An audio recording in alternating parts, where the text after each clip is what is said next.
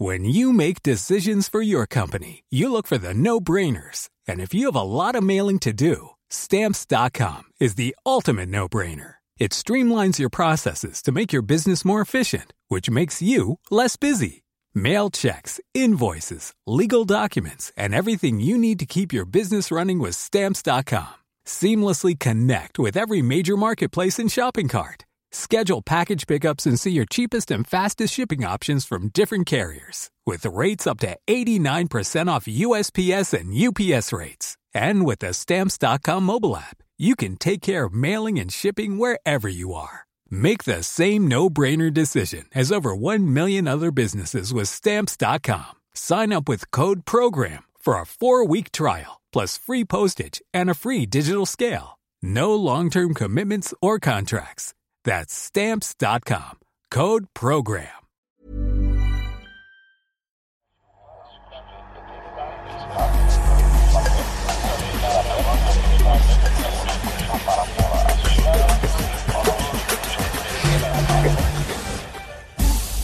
Welcome to Cry Like a Boy, a Euronews original service and podcast that explores how the pressure to be a man can harm families and societies. Stay with us as we travel across the African continent to meet men who defy centuries-old stereotypes.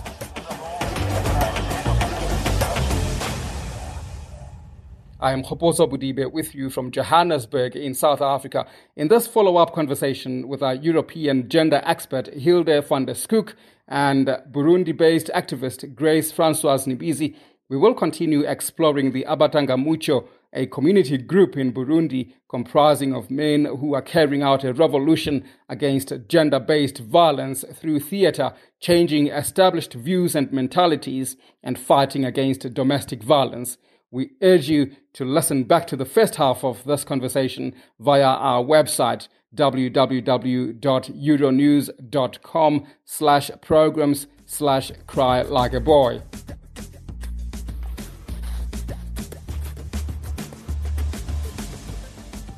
Now, there is a growing school of thought that the attainment of gender equality requires the engagement of men and boys, the main perpetrators of gender injustice and upholders of patriarchal norms, as I have alluded to earlier.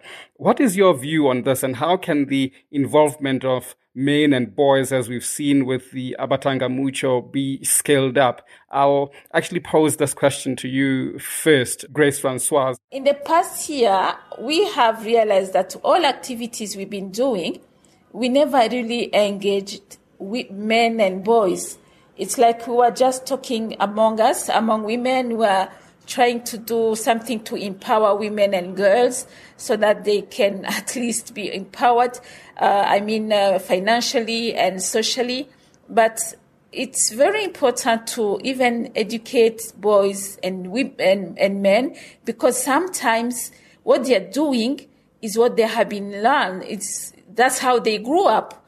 So it's very important to educate them and tell them that although our culture say this and this, and although they have been socialized, consider that women have to be passive, women have to be submissive, women have to be dependent on men, women are powerless, women are weak.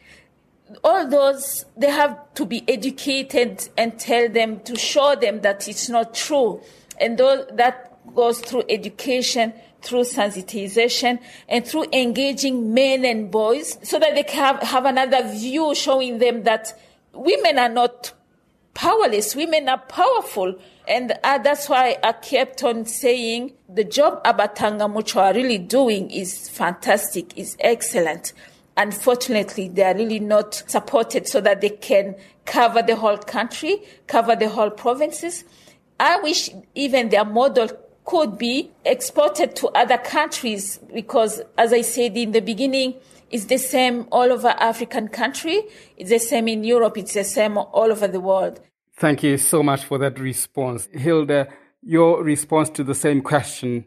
So in terms of engaging boys and men, yes, I do think that's a crucial aspect of achieving gender justice, because indeed we need systematic change. Like any systematic change needs to involve the whole community, and the whole community consists of men, women, girls, boys, and women who or people who don't identify as either gender. And to achieve gender justice needs to be a community effort involving everyone. And certainly, to have programs and campaigns that particularly talk to men and boys to challenge them, but also to take their challenges seriously, because it's not like, as this Cry Like a Boy series is showing us as well, like masculinity is harmful not just to women. It's toxic masculinity is harmful to boys and men as well. I'll give an example. The Norwegian police had this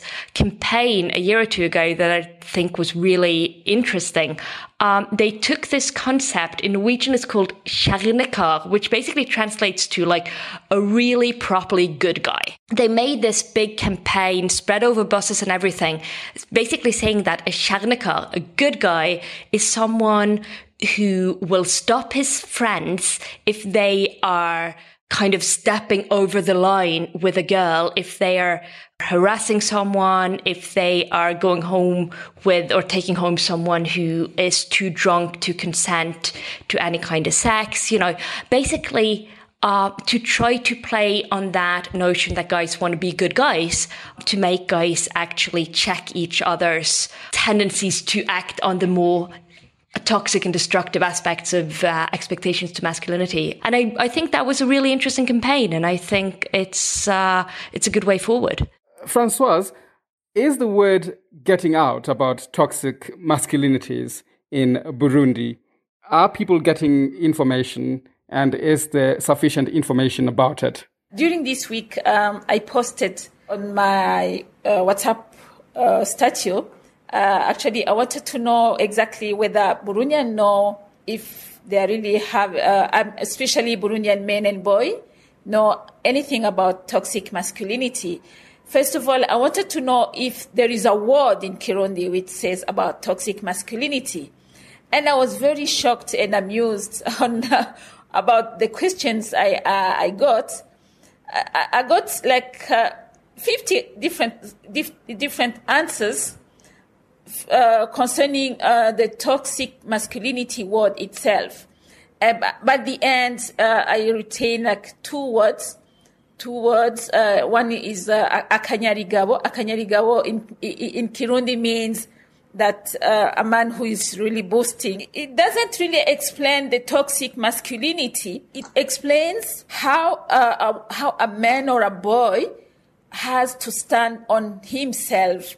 Whether he's doing bad or good, he has to stand up on his decisions. And that showed me that the toxic masculinity is not really in their minds, in their head and heart, and which means it's something which has to be really talked about more. Educate men and boys. Actually, the whole community need to be educated so that they can see that toxic masculinity is really very bad. It's very harmful, and it has got very direct consequence, whether to women themselves and to the whole family and to the whole country. So toxic masculinity in Burundi has to be really talked more about. It's good that we have that group of people who have realized that some of our norms in our culture are really very harmful, and I believe it's going to take a long time to change because, as I said in the beginning, it's something which is rooted in our culture, but I believe it's going to be successful at the end. Hilda, can you tell us about your experience working with the Abatanga Mucho as a European woman? What were your observations? Talk to us about that. So I traveled to Burundi. It was the first time in my life that I was there, something like 9 years ago. And traveling out in the countryside and meeting these men, I remember my translator who had helped me set up the interviews. He told me that many of the men wanted to have the interviews with a wife by their side. And I remember thinking, I don't think that's a good idea because, you know, he might not speak as freely and she will, you know, because I was expecting her then just to like back him up and be supportive and be difficult to get any critical question. What I did get was this really, really interesting dynamic where these men would talk sometimes with a bit of humor and also always with loads of kind of regret and self-reflection about the way they had mistreated their wife who was sitting next to them. And she would be kind of supplementing his narrative and correcting him, which he would just completely accept. And I realized that this was really not just a story about the man's change, but a story also about the woman's change and the couple's change and the change of a whole family from like one that was dominated by a very toxic type of masculinity to one where the man would, you know, start to accept that he should listen to his wife, collaborate with his wife, do some of the wife's work, but also that the wife would accept that, you know, her man would do women's work sometimes. And she would be expected to, you know, step out of the expectations of femininity. So it was interesting how it was really a journey for the both of them. That was one of my kind of main observations, how interesting that was and how that had kind of like brought the family closer together. And another thing was just the passion that these men had for, you know, spreading the word and convincing, you know, through art, theater, just like discussions, to convince the other men in their communities that, you know, they needed to make these changes as well in order to be happy.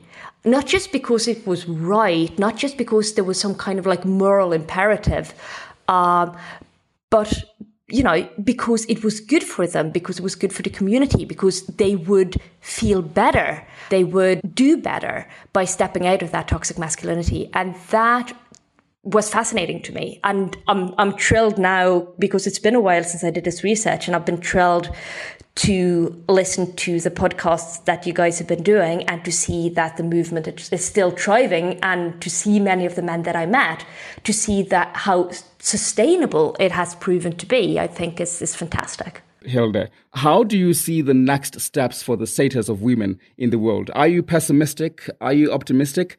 And why, if you're pessimistic or optimistic?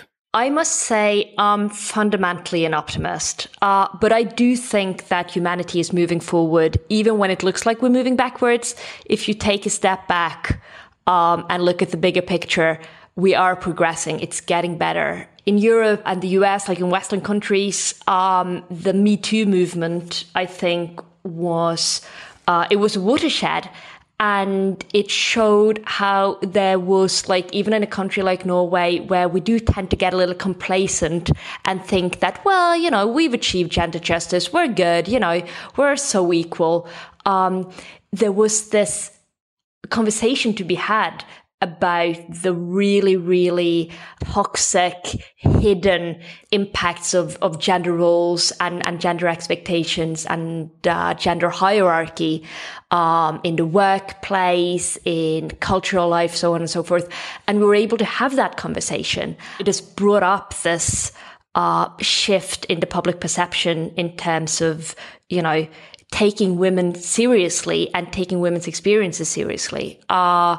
And of course you get backlashes. Of course you get, you know, you get those who would say that, like, you know, who don't like phrases like toxic masculinity because they see that as kind of like calling all masculinity toxic. And again, like, we will always have these discussions. We will always have the backlashes. We will always have, you know, pockets of progress and pockets of regression. But I think overall, I'm optimistic. I see more awareness, more kind of sophisticated understandings of the negative impact of gender inequality more willingness to see kind of the hidden impact of gender inequalities and the hidden inequalities themselves. We'll go up and down, back and forth, backlashes, progress, but in the grand scheme of things, I'm an optimist. Can I ask that same question of you as well, Francoise? Yeah, of course, I'm optimistic. I'm very hopeful because I can see what Abatanga Mucho are doing. And as I mentioned, it's going to take a long time because, but at least it started. And what Abatanga Mucho are trying to do is to change the way of living. And changing a way of living of a community, it can't just happen in 1 year or 2 years. So I'm very hopeful that at the end, even though it's going to take a long time, it's going to happen. And for the moment, I even know that not all men that change their ways after being at or receiving messages or testimonies from Abatanga Mucho change. I know it's a long process. In order to be an Umutanga Mucho, a man has to show various commitments and expose himself as somebody who can be a peer. So it's a long process, and Abatanga Mucho principles and values somehow it's very hard to Burundian men and boys, because in the beginning they were used to something else, and which were very easy for them. So it won't happen in 1 day, in 1 year or 5 years, but I'm very hopeful that at the end it's going to change. It's going to change and have that, and we're going to have that justice, gender justice we're fighting for. Thank you. Thank you so much to the both of you. Thank you so much for your time. It's been an absolute learning experience to be speaking with you.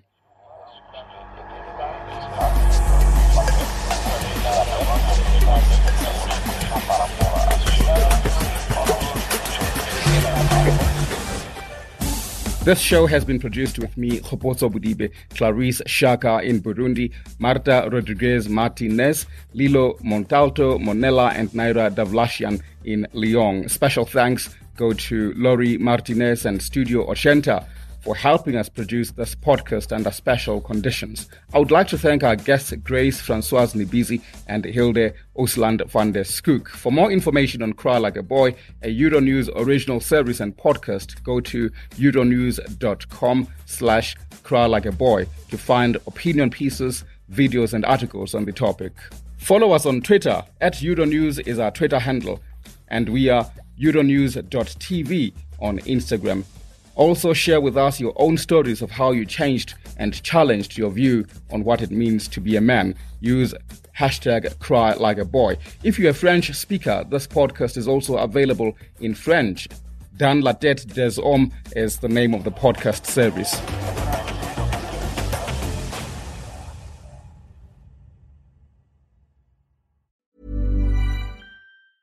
Even when we're on a budget, we still deserve nice things. Quince is a place to scoop up stunning high-end goods for 50 to 80% less than similar brands. They have buttery soft cashmere sweaters starting at $50, luxurious Italian leather bags, and so much more. Plus, Quince only works with factories that use safe, ethical, and responsible manufacturing. Get the high-end goods you'll love without the high price tag with Quince. Go to quince.com/style for free shipping and 365-day returns.